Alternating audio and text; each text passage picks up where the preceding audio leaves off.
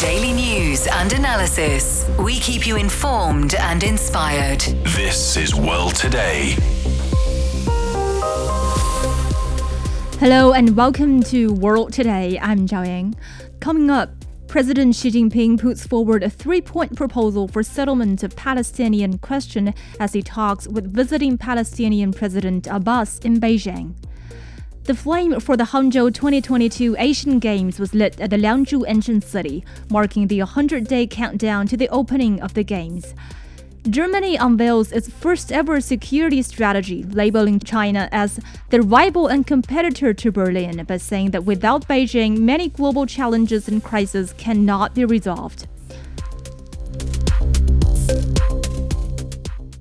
First on today's show, China and Palestine have agreed to establish a strategic partnership. The announcement came as Chinese President Xi Jinping held talks with visiting Palestinian President Mahmoud Abbas in Beijing. Xi Jinping reiterated China's firm support for the Palestinian people's just cause for restoring their legitimate national rights. The Chinese president also made a three-point proposal on resolving the Palestinian question, including establishing an independent state of Palestine that enjoys full sovereignty on the basis of the 1967 borders and with East Jerusalem as its capital, meeting Palestine's economic and livelihood needs and keeping to the right direction for peace talks. For more, we are now joined on the line by Dr. Wang Jin, Associate Professor of Northwest University in Xi'an, China. Dr. Wang, thanks for joining us. It's my pleasure again. So what do you make of the significance of the establishment of this strategic partnership between China and Palestine?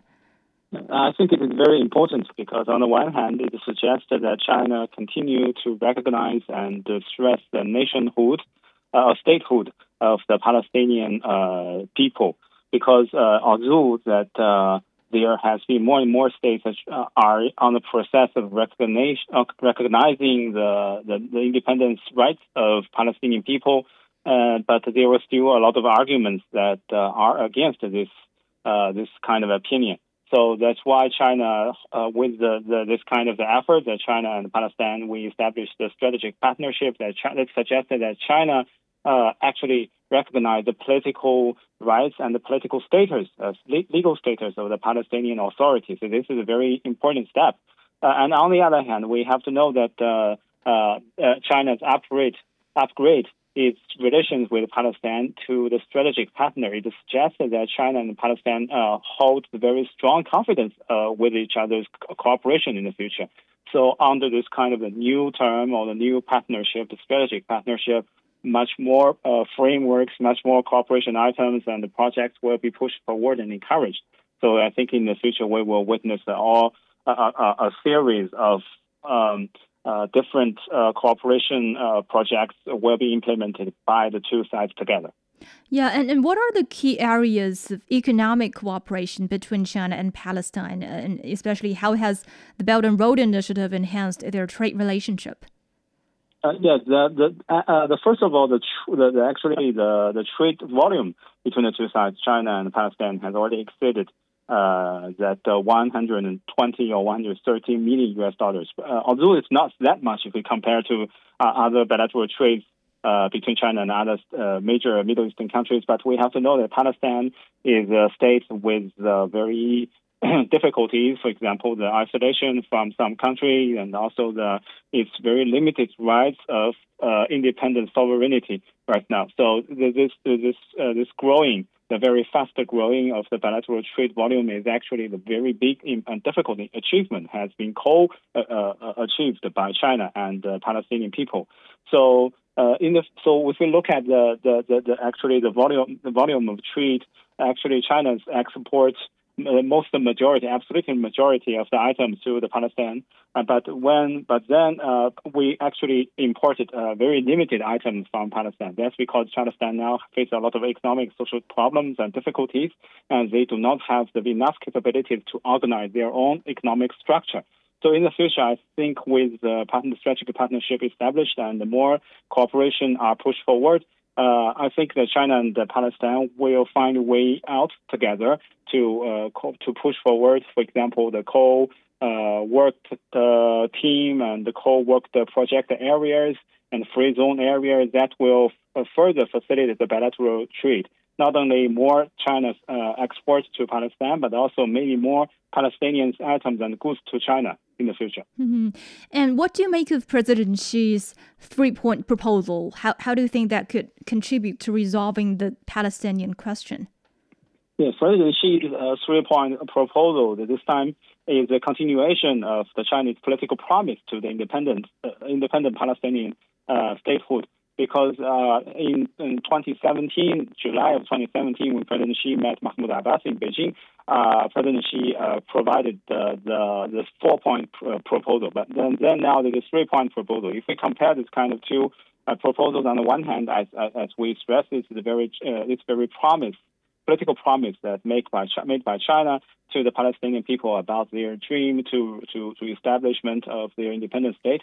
And on the other hand, in this very new three-point proposal, China first of all emphasized the importance of maintaining the borderline of the borderline of pre-1967, which is also called the so-called the Green Line between Israel and Palestine, and as the very foundation for the future Palestinian territory. And also, China emphasized that the East Jerusalem should become the capital of the future independent Palestine state, and also that China also emphasized the very highly needs for the humanitarian assistance and humanitarian aid from the international society to Palestinian people. So actually, because during the past years, a lot of things changed, especially some right-wing groups inside Israel, some extremist members inside Palestine, and also some other arguments from some Western countries. They hope to challenge the very foundation of the bilateral trust between Palestinian people and Israeli people. So that's why China now push forward and stress again the very precondition and principles for the future Palestinian and Israeli peace and the settlement of the Palestinian problem. So that is very major political promise, and also China's very, very wisdom. Very wise and smart political framework for the settlement of this difficult problem. I think it will help the Palestinian people to find a way out. Mm-hmm. Well, the survey conducted by YouGov in May suggested that a sweeping 80% of Palestinians supported a Chinese role in Israeli-Palestinian peace talks, while the United States was seen as the least favorite option. What factors do you believe contributed to this perception? I think because China highly expected, because China did something right in other parts of the Middle East and in other parts of the world. So that's why some people, the majority of them may expect that China could contribute more, bring more positive factors into the peace process between Israel and Palestine. And also, we have to say, yes, United States did something that positive and good to the process of peace between Israeli and the Palestinians. But then during the past decade, or especially during the past years, that United States actually did very little, or the things that they did are very negative and harmful to the peace process between Israeli and the Palestinians. For example, the United States so-called the Century Deal, deal of a century that pushed forward and organized by the former President Donald Trump, actually destroyed the very confidence and their trust from Palestinian people to the peace process. And also that China, compared to the China's role, the United States actually keep a very marginal or very become far away from the ambitious plan to help the Palestinians and Israeli to sit down together to hold negotiation dialogue. So that's why, on the one hand, the Middle Eastern people, especially the Palestinians, they may become very, very disappointed over the United States' behavior, and on the other hand, they hope that China could do more. And given this time, the meeting, I think China will contribute more active and more helpful factors into the peace process in the future. Mm-hmm. Well, thank you, Dr. Wang Jin, Associate Professor at Northwest University in Xi'an, China. Welcome back. You're listening to World Today. I'm Zhao Yang. Today marks the 100-day countdown to the Hangzhou Asian Games. Organizers lit the flames for the games in the ruins of Liangzhu ancient city in Zhejiang province. The city boasts some of the earliest recorded evidence of Chinese civilization dating back 3,300 years BC. The torch relay will start in the middle of September at Hangzhou's West Lake, traveling across 11 cities in Zhejiang province. Hangzhou Organizing Committee Deputy Chair Zhou Jinqiang says all preparation work has entered the final stage. The Asian Games Organizing Committee has established a game time command and dispatch system based on 56 competition venue teams, supported by 17 special teams and guaranteed by city operations. It is to ensure that the game command and dispatch and emergency support capabilities meet the requirements. So far, 42 test games have been held, and 13 test games will be held in the next stage to conduct a full stress test of the organization and operation of the event. The Hangzhou Asian Games will be the largest and most high-profile international sports event held in China after the pandemic. For more, Zhu Mandan spoke to Hong Kong delegation leader Kenneth Fok, who is also the vice president of the Sports Federation and Olympic Committee of Hong Kong. Hangzhou Asian Games is just 100 days away. As the head of the Hong Kong delegation, tell us about how the preparation is going so far. Well, I could tell you, first of all, we are all very excited. We've been waiting for this Games for many years in the making. Because of the pandemic, it's been moved forward to 2023, but that hasn't dampened our spirits. We have been given one more year in time, so all our athletes are actually very ready. They have been training locally, but actually a lot of them are training overseas right now. And if you see their results after the pandemic, there have been a lot of world championships and a lot of Asian championships, and a lot of our local athletes have gotten great results so far. So we are feeling very confident that we could, have a really good streak of medals coming in Hangzhou. So we are ready, and we will be leading our largest ever delegation to Hangzhou. So we're all very excited. This is China's third time hosting the Asian Games, and it will be the first large-scale international sporting event China has hosted after the COVID-19 pandemic. Do you think that this gives these games a whole new meaning? Yeah, of course. I mean, the pandemic has really affected the whole world, everyone around the world, but particularly the sporting sector. If you remember 2-3 years ago, the whole sporting world has been put on a halt. No matter you're talking about large-scale multidisciplinary games or even leagues or football, basketball, everything has come to a stop. So really, I think people felt really apart from each other, right? And the distance grew between country and country and also people and people. But we are excited to see, these games being, put on being full-fledged. Because first of all, I think before these games, China also hosted the Winter Games. And it's really unprecedented and very difficult situation. And China also, of course, managed to do it in a very grand and beautiful manner. But now with all the restrictions lifted, I think everyone's excited, not just ourselves, the whole world, whole of Asia.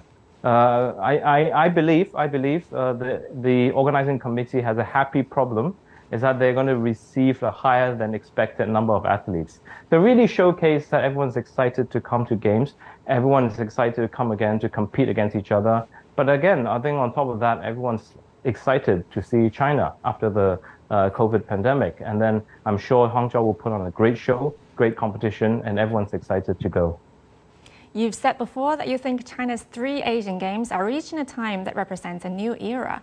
We'll talk more about that. China hosted 3 Asian Games. The first one is in 1990, the second one is 2010, and now, of course, 2023. And in my eyes, it really represents 3 eras of China's development. 1990 Games, unfortunately, I wasn't there personally, but our family was also involved. That really signifies the result or the prowess after our country opening up after 1979, right? Over the 10 years of opening up policy, and we used the Asian Games in Beijing to showcase the new China back then. And 2010 really signifies an era of high economic growth. After the year 2000, China experienced high economic growth over the next decade. And then again, we used Guangzhou Asian Games to showcase our economic prowess and also our economic success back then. But of course, after 2012, the new era came. And, we have further opening up, and we have on multiple fronts a lot of different achievements, not just economic power, and also in terms of culture, in terms of our technology, in terms of our, standing in the world community. in terms of our, effects around the region and our soft power. So I think this time when Hangzhou comes around is another chance for the world to see the China and the new era and what we have achieved previously in the past 10 years, but more importantly, where we are going in the future. As the Vice President of the Sports Federation and Olympic Committee of Hong Kong, what do you think about Asia's sports development these years? In which areas have they improved on, and where do they need to put more efforts in? Well, I think in general Asia, I think it's really Asian focused now. If you see a lot of international events, and also if you look at a lot of, international federations, Asian federations, the influence of Asia is gaining, right? No matter we're talking about East Asia, Southeast Asia, or West Asia, we're seeing a lot of action, a lot of competitions, a lot of involvement, and even frankly, a lot of resources and money putting into sports through the Asian or Asia region. So I'm definitely very bullish in the future of sports in Asia. I think the dynamic is shifting and the world lens will be focusing on Asia as well. And I think in terms of, China as well, I think there's really been a change as well in mentality and how sports should be developed. China is always a strong sporting nation. How does that manifest? Previously, it manifests in the way of, getting medals. We have excellent results in the Olympic and Asian Games. So now I think the sports policy also follows that besides getting great results in competitions by elite athletes, we should focus more on, general population. How can the youngsters of Hong Kong and also mainland really participate in sports so they can have a healthy lifestyle? They might not be Olympic athletes, they might not get medals, but I believe, for the nation, more people get involved in sports, no matter mentally or physically, it's beneficial for them. So I think in the future, 5-10 years, China will really focus on really bringing up the whole sporting nation or the sporting interest through policy, through resources, but also through, grassroots programs and, facilities. I think these are things that, China will be focusing on. And I think moving forward, China will definitely be able to share its experience with our neighboring countries, how we could build together, a one world to use sports being the linkage, being the bridge to form friendship. I think this is also an important agenda that we should be embarking on. That's very well said. Thank you for that. And aside from being the head of the Hong Kong delegation, you are involved in the Hangzhou Asian Games through a second identity, the president of the Asian Electronic Sports Federation. What do you think it means for esports to be in the Asian Games and for the very first time as well, and especially in the city of Hangzhou? And what will change for esports and what will change for the sporting world in general? Well, that's a very broad question, but I think the first thing that means is I'll be very busy. I think that's number one. Two hats, but of course both responsibilities are very dear to my heart. So you mentioned about AESF. It's an organization that I've been proud to represent since 2017. So now it's 5 years. Looking back, to cut a long story short, this 5 years has not been easy. For me, when I embarked on this journey, I think the goal for me is really how to bring esports and the traditional sporting community closer together. I remember, representing my organization to attend the esports forum organized by IOC, Thomas Bach, in Lausanne in 2018. Back then, I thought, actually the views on esports and how esports can work with traditional sports were quite wide. There wasn't a big consensus. But at the same time, IOC did recognize that, athletes participating in esports do train and compete in the same vigor and same hard work, let's say, as traditional athletes. So there's common ground, but still apart. But through these 5 years, I'm so happy to see that, under the guise of OCA, they've accepted esports as a medal sport. This is a milestone. It shows that in the past 5 years, not just society, but the sporting circle, the sporting world has let esports or actually open their mind to a different mode of competition or something that's very different to traditional ways of working. And to me, esports is not just about gaming. Gaming or esports you see now is one form of manifestation of esports. To my eyes, I think the future, how technology combines or how you use technology to have new forms of competition maybe work with traditional sports, traditional federations to let's not say upgrade, to offer audiences with a new experience. I think this is something that is very interesting. This is a very interesting time, I think, and we are really at the crossroads. So, having Hangzhou host the esports, I think it will showcase to the world what is possible and what can come in the future. That's Kenneth Fok, the head of the Hong Kong delegation at the Hangzhou Asian Games, speaking with my colleague Zhu Mandan. Coming up next, Chinese economy continued to recover in May, although experts warn about challenges from external headwind and domestic structural reforms. Germany unveils its first ever security strategy, labeling China as a rival and competitor to Berlin, but says that without Beijing, many global challenges and crises cannot be resolved. You're listening to World Today. We'll be back in a minute.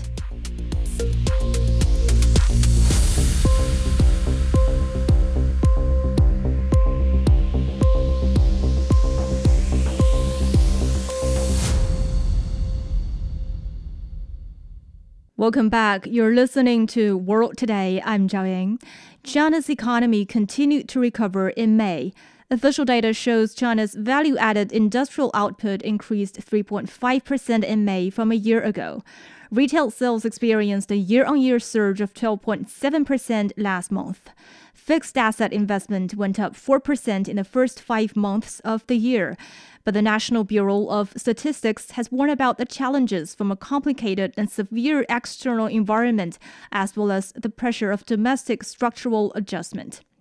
For more, we are now joined on the line by Dr. Yao Shujie, Chang Kung Professor of Economics at Chongqing University. Good evening, Dr. Yao. Thanks for joining us.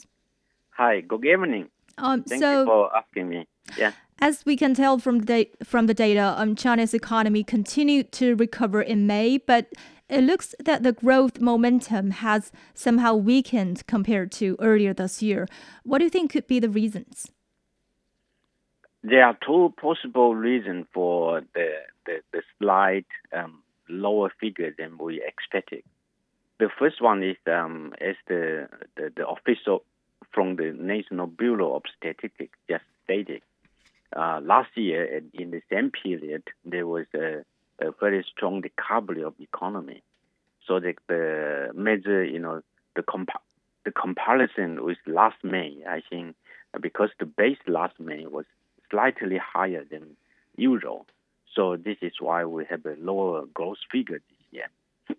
On another issue, I think the difficulty and challenges faced by the Chinese economy is still there, particularly the structural change. For example, like investment, 4% is relatively low, and also the industrial value added 3.5% is also relatively low. So we expect that this figure will be higher. Now, in the retail, it's over 12%, which is quite a strong increase compared to last year and the previous months. So, yes, I think the recovery is obvious. The growth momentum is still there, but the challenges is still very strong and real. So maybe in the rest of the year, China should put every effort to increase investment and also to boost the industrial output. Yes, and actually the NBS has also emphasized the challenges from a complicated external environment, as well as the domestic structural adjustments. So can you elaborate more on these challenges and what measures can be taken to address them? The structure issue is because of China is facing the industrial transformation from the low-end manufacturing to high-end manufacturing, and from the old industry to the relatively new industry, characterized by AI and artificial intelligence. Also, the digital economy upgrading, and more importantly, I think China is paying more attention to the green development of the economy, so that there is a strict policy on how pollution could be conducted by the traditional industry. So by transforming the traditional industry to make it low carbon emission and also getting into the low emission economy system, I think there's a very painful adjustment domestically. Externally, there's a slowdown in the major economy, the United States, due to the hiking interest rate, and also in Europe, the recovery is very sluggish. And in Japan, South Korea, and also the neighboring country, there is also a relatively strong challenges in terms of external demand for the Chinese goods. Yes, and China's central bank has injected liquidity into the banking system through operations of the medium-term lending facility and reverse repos. How do you look at these measures? This method certainly have helped, but it hasn't actually penetrated into the grassroots, the small, medium-sized, and micro enterprises as we expected. So maybe it would take a longer time. But also the challenges from the medium and small enterprises, they are still recover from the COVID-19 pandemic, because due to the 3-year long of the pandemic, the supply chain, the investment, and the business base, and also profitability have been, very seriously affected. And to fully recover from the pandemic, I think it will require some more time. And we are waiting for some future recovery for these enterprises. Mm-hmm. The downward pressure for investment is due to these small enterprises, which created investment, industrial activity, and employment. Now, if these small and medium-sized enterprises do not recover very well, then they will be still painful in struggle economic growth in the months ahead. Mm-hmm. Well, the surveyed urban jobless rate came in at 5.2% in May. That is, which is the same as the previous month. But youth unemployment rate has reached a record high, as the unemployment rate for young people aged 16 to 24 rose to 20.8%. So how is the labor market impacting China's economic recovery, and what policies can be implemented to address the challenges in the employment sector? Yeah, the employment figure is complicated. On the one hand, the general unemployment rate is still stable, about 5%, 5.2%, which is not that bad.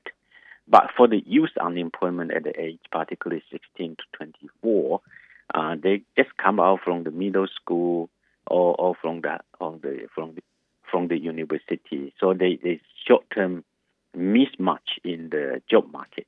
The expectation of the school leavers and also the reality, and there's a significant gap for these people to find a suitable job in the short term. But as the economy recovers, I think the problem probably would be getting better. Mm-hmm. But it doesn't mean that the government should wait and see. There should be some measures. The employer, the enterprises and local officials, different organizations, they have to pay significant attention to the youth unemployed problem to make sure they can create more jobs for available for them to work. On the other hand, I think the school leaver, university leavers, they have to be a little bit more realistic of adapting into the employment market. How to compromise the high expectation with the harsh reality is also another issue. So it's the demand side and supply side problem. Mm-hmm.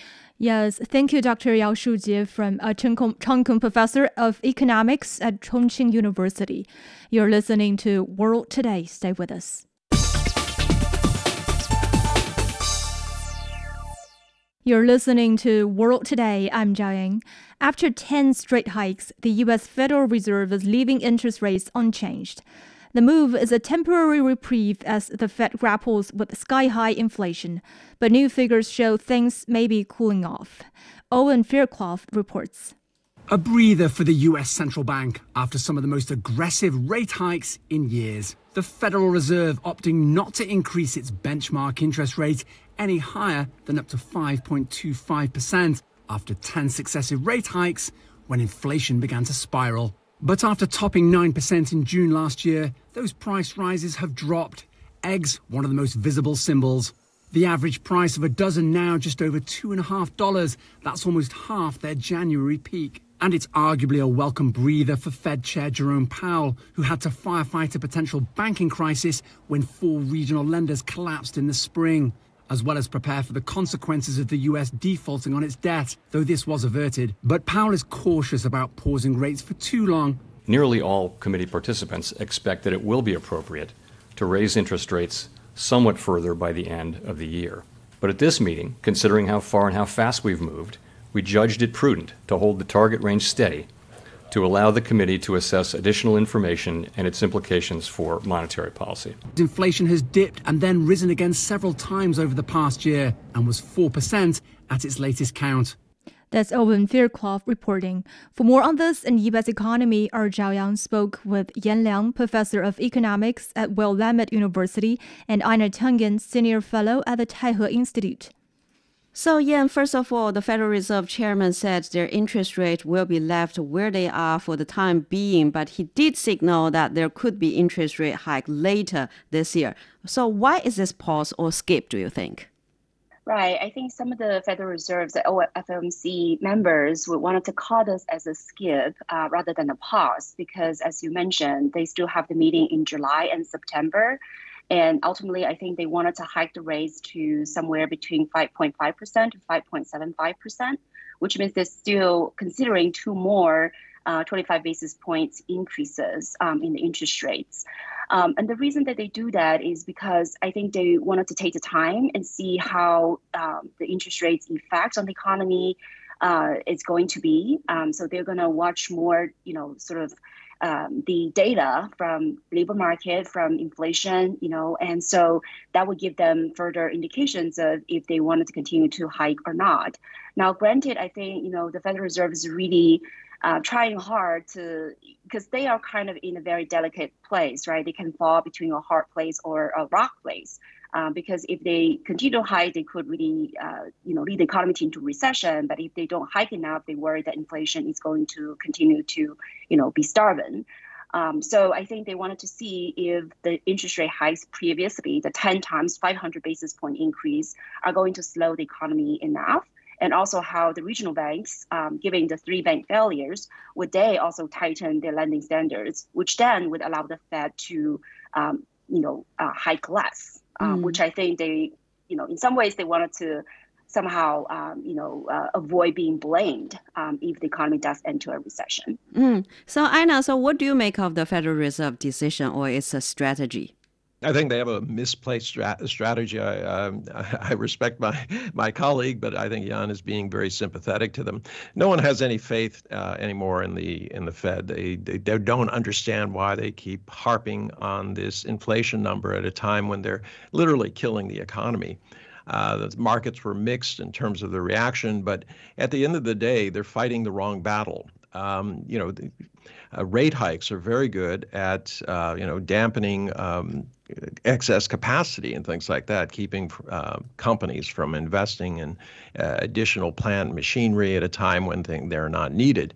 But they're not good at dealing with structural inflation, which has to do with services in the United States. You go and you look at where the increases have been. It hasn't been in goods. There's been some, obviously, in oil and food, but the major amount of inflation is due to increased wages and costs associated with the medical field, educational, retail, etc. So, Yan, this decision actually comes after the CPI number release. So what's in the core inflation that has still driving the prices up? Right. So I need to first make a disclaimer. I'm not sympathetic to the Fed's decision, the Fed's policy at all. I think I would stress explaining their internal logic of the sort of skip. But I totally agree. I think they're really shooting at the wrong place. When you look at the inflation rate, most of it is because of, like rental prices, rental costs that have been rising. And the latest number was about 8% of the increase in rental costs. And so I agree. I don't think rate hikes would help very much on that because, when you increase the rates, that means the supply of housing, the construction is going to slow down. That could only worsen the problem because there's not enough housing. There's not enough housing that's affordable for middle class, for example. Right now, with all the new housing listing on the market, the only 32% of them are actually affordable for middle income families compared to, about 50% 5 years ago. So I definitely think, hiking the interest rate is not going to do what they think would do, which is to slow down the labor market and to soften the wage growth. The annual wage growth, by the way, has slowed down from 4.4% to now 4.3%. And that is barely keeping up with inflation. Actually, it's trailing inflation. So this whole idea that we can somehow hike the interest rate to kill the labor market and to kill that wage growth in order to fight inflation, I think it's really missing the point, especially when you look at the Kansas City Fed that just released a research report that showed that nearly 60% of inflation in 2021 was because of corporate profits. So how does hiking rates would help with that, right? So I don't think that the Fed is making the right moves, and I don't think interest rate is the best instrument to fight inflation. But nonetheless, that's in their calculation that somehow if they hike the interest rate, they can somehow reduce that core inflation rate, which exclude food and energy, which to them is still high at 5.4%. Now, I just want to make one more point, which is I think this idea that somehow we need to achieve that magical 2% inflation rate is very mythical. There's no reason 2% is just the optimal, is the golden rate, especially I think during the Great Moderation, the U.S. inflation rate is low thanks to globalization, thanks to cost-effective production. But now it's gone. I think the United States now has focused a lot more on so-called resilience, friendshoring, and all these. This would inevitably drive up costs and therefore prices. And so I think, they have this fixed target that they're obsessed with, and they have the wrong tool. So the outcome can be only disastrous. So Yan, talking about the CPI, actually in May, it shows that inflation actually eased. We still remember that last year, the inflation, it peaked at 9.1%, and that was a 40 years high, but now it's down to 4%. So how do you look at it? Will the CPI number still be sticky for the rest of the year? I think that really in some ways depends, right? It depends really on the energy costs, which we know that has been going down. The gasoline price has gone down, by about 20% from the peak. But, that is not something I think we talked about before, right? There are so many moving pieces that could affect the energy cost. So it's not clear that this is going to remain to continue to go down. Not to mention, some of the other costs that we mentioned, like rental cost, like car prices, and also, some of the simply corporate greed and power. So all these could definitely, change the pictures. But I think what the Fed is trying to do is now, again, to signal to the market that, we might still have rate hikes. So be careful out there and try to tighten your lending and try to soften your business activities.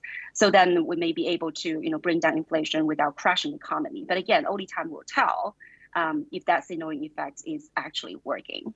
So Aina, what do you think about the health of the U.S. economy in the face of the tech layoffs, the banking staffs, and also will the inflation still be persistent there?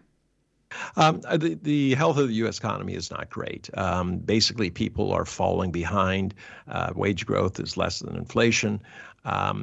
People are maxing out their credit cards. You had another roughly 1% increase in credit card debt. Now total debt for consumers is about $17 trillion. About half of the national debt. You start adding them together, it seems like a large number. And, you have the same increase in terms of mortgages, about 1%. So, these are not positive signs. The growth for the U.S., depending on who you talk to, could be, around 1% this year. The conference board is predicting 0% next year, which is in essence saying that there's going to be a recession. So right now, I agree. Everything the U.S. is doing in order to, maintain its position, whether this friendshoring, onshoring, all this stuff, is going to continue to increase costs. And I'd really underline what Jan said about how the globalization actually put money in the pockets of Americans because it reduced costs on everything from electronic goods to machinery. And now those days are over, and not because anything anyone else has done, but by the U.S.'s own choice. That's Yan Liang, professor of economics at Willamette University and Ina Tangen, senior fellow at the Taihe Institute, speaking with my colleague Zhao Yan. You're listening to World Today. Stay tuned.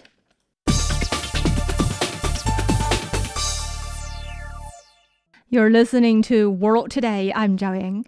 Germany has unveiled its first ever national security strategy. The strategy commits Germany to increase defense spending to 2% of its GDP, although this increase will be measured on a multi-annual average basis. It also designates the German armed forces as the cornerstone of Europe's conventional defense. The strategy identifies Russia as the greatest threat to peace and security in the Euro-Atlantic area. It describes China as acting increasingly as a competitor and rival to Berlin, but it also says that without Beijing, many global challenges and crises cannot be resolved.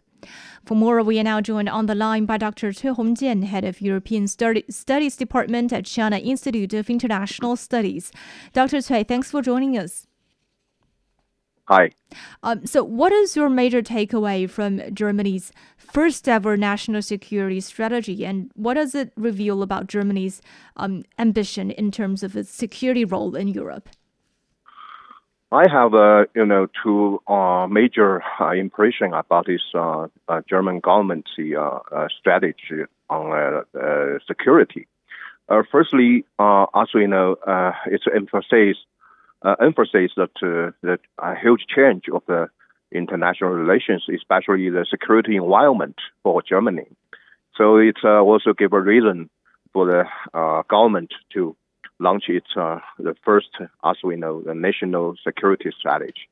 Another, I think, impression is German government try to convince not only the public opinion in Germany and also the European countries and also international community that the change of the policy and also even the logic behind the policies, it's so reasonable because of, as we know, so-called Ukrainian crisis and also the worse and worse situation for Germany, and not only the security in the sense of defense and the military, and also the security for the people.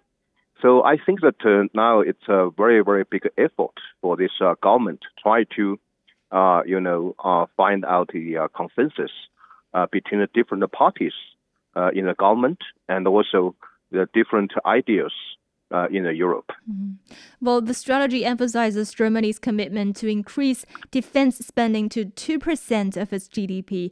How is Germany going to fulfill that pledge? As we know, that Germany is the biggest economy in Europe.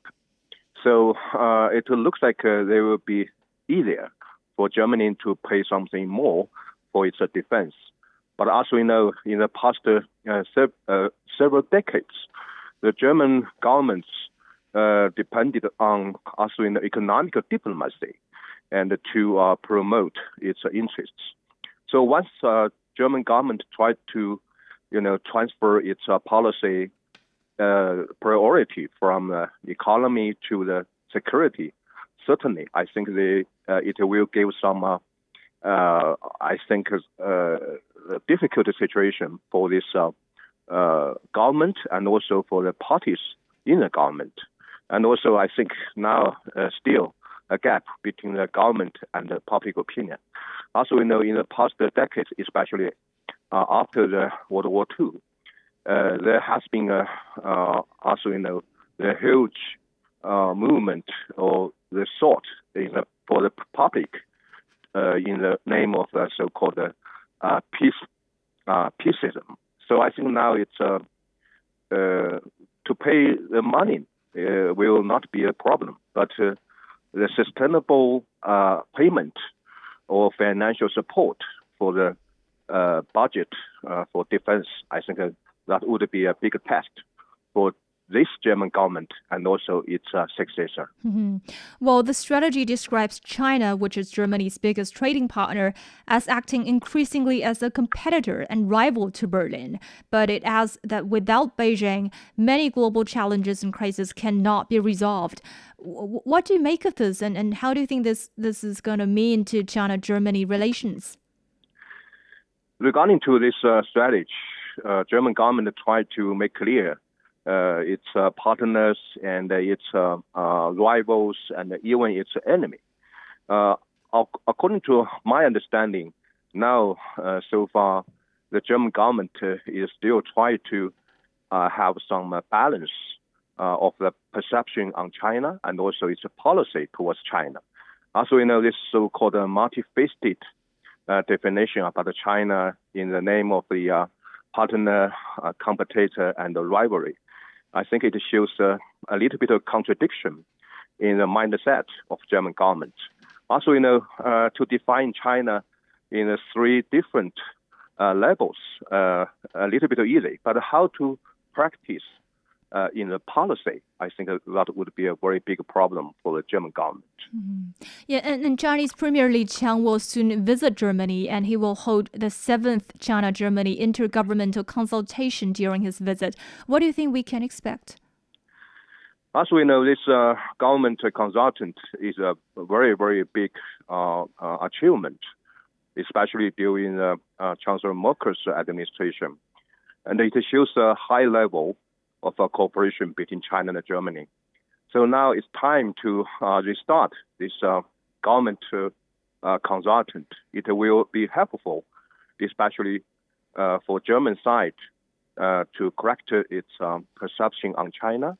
And as we know, it's also the first consultant after the Chinese new government.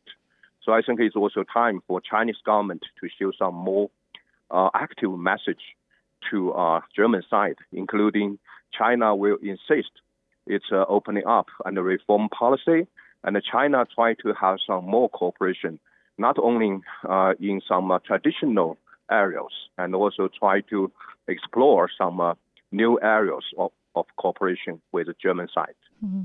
Well, thank you, Dr. Cui Hongjian, Head of European Studies Department at China Institute of International Studies. And that's all the time we have for this edition of World Today. To listen to this episode again or to catch up on previous episodes, you can download our podcast by searching World Today. And for further discussion, you can follow us on Twitter at CGTN Radio. I'm Zhao Ying. Thank you so much for listening. See you next time.